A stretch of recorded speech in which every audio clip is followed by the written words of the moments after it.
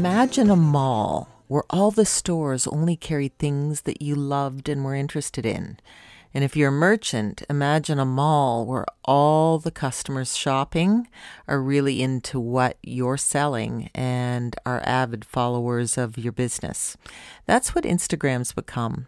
It's been about a year since Instagram started allowing merchants to tag products and actually let the Instagram follower click in to their website and purchase online.